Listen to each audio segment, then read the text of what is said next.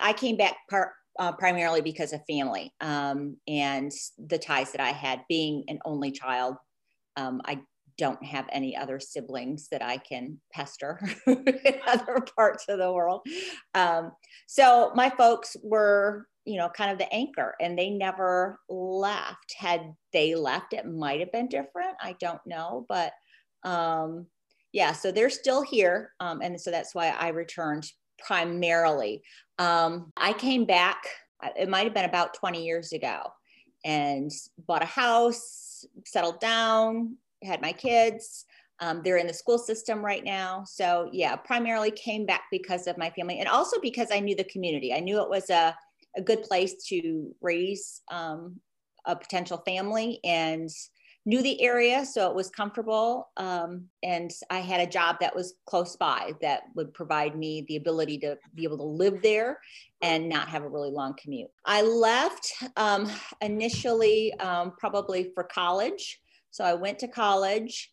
I came home briefly, as most students do, just, until they can kind of get their feet on the ground. And then I moved out for the first time, like to really be on my own, when I was 21. And so I was off. I had a job. I had an apartment. I lived elsewhere. And then I went back to grad school. So when I went back to grad school, I had a grad assistantship, which obviously doesn't pay a whole lot, but I quit my full-time regular job to do this graduate school experience. So then I did come home for 1 year. So I left when I was 21. I came back when I was about 26 and stayed until I graduated. And then I moved out again right before I turned 27, moved to Florida after I finished grad school, and was there. And then I moved back home because when I realized that I wanted to come back, there were a lot of different reasons for that, but I wanted to come back. And so I did in then 98. So I would have been about 28 years old. So I wasn't in Florida for very long, but I realized I wanted to come back. So I did. And so I stayed with my folks until probably another few months, until I got my job that I have now, essentially, at Michigan State University. And so moved out when I was 28, but then came back about when I was about 30. So by the time I was 30, I was ready to move back as a grown-up. So, and I did, and so then I had my own house and everything else. So yeah, so I came back permanently, basically when I was about 30 years old. Was Mason the same when you left as it was when you came back? It's funny because I think about what I perceived it to be when I was younger, and it may be the same, it may not. But, as a youngster, you really don't pay attention.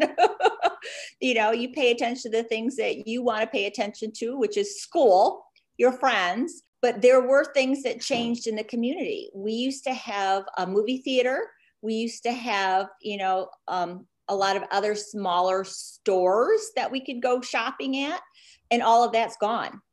So the smaller hometown feel, those things went away. And so there were also some other changes there were some other, I guess there are some significant things like that the hometown feel did kind of lose, but we still had some other aspects of it. We still kept like our small town stores downtown Mason, like Keene's and things like that. So those things did not go away, thank goodness. I think because it's got such a tight-knit community of supporters that those did not leave.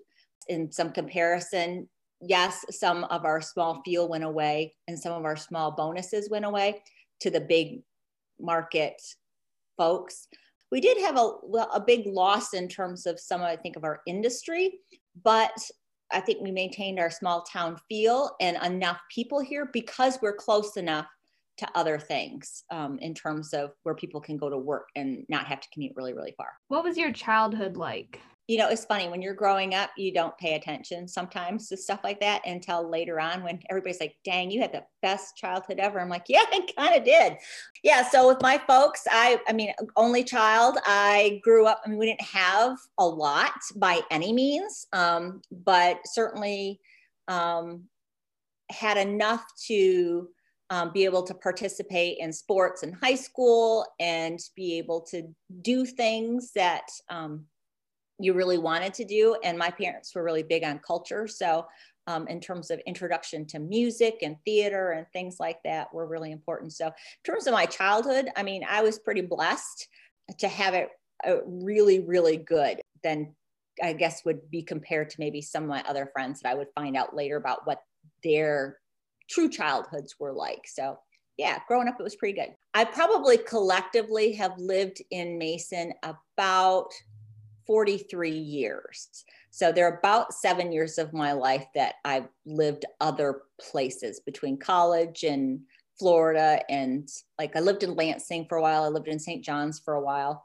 So probably maybe about 42, 43 years in Mason. You said your perception of Mason changed from when you were a child to an adult. I think when you're young, you don't really pay attention to so much the community because, I mean, you feel it, but you don't pay attention to it.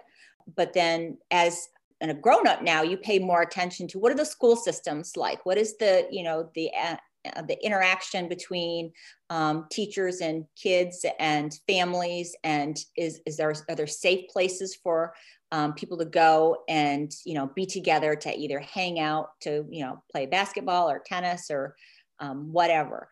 And I guess the back of my mind as a kid, I always knew that it was a good, safe community. But I guess now as a grown up, I can see that more because I pay attention to aspects that I might have not as a kid. One of the things that I look back on is, that we could get on our bike and ride to a friend's house and not think twice about it.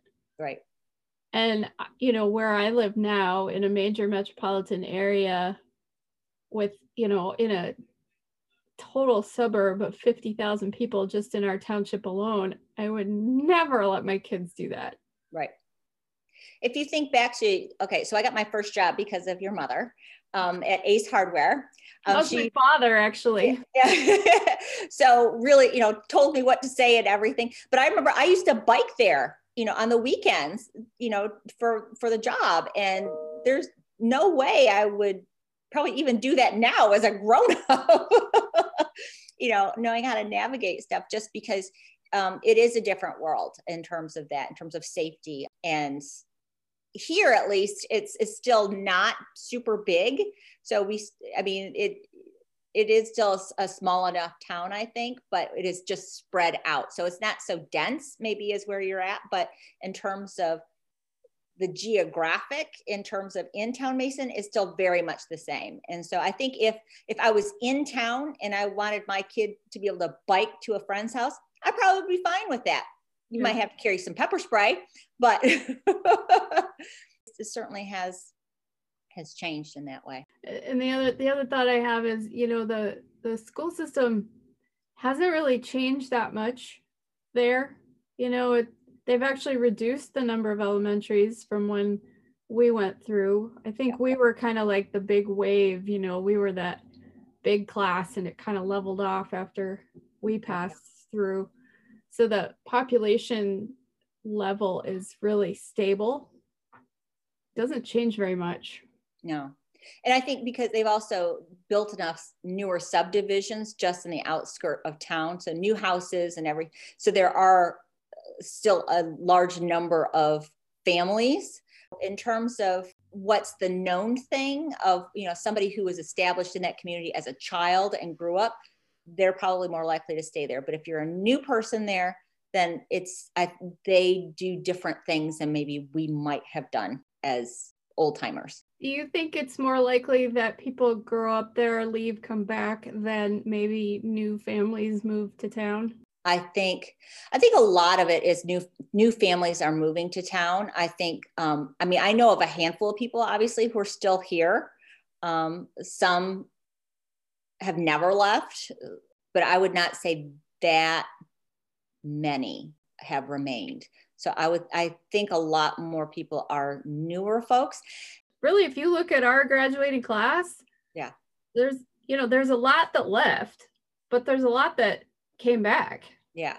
And then there's the whole group that never left. So yeah, it's funny because I look at between the teachers that we've had, like Claire, well, Eliza, they both had Amy Suens for 3rd grade, and now Claire in the high school, she's had Connie, and she's had a whole bunch of folks that were either in our grade or below or above by maybe 1 or 2 years. And now they're all of the teachers now. It's a good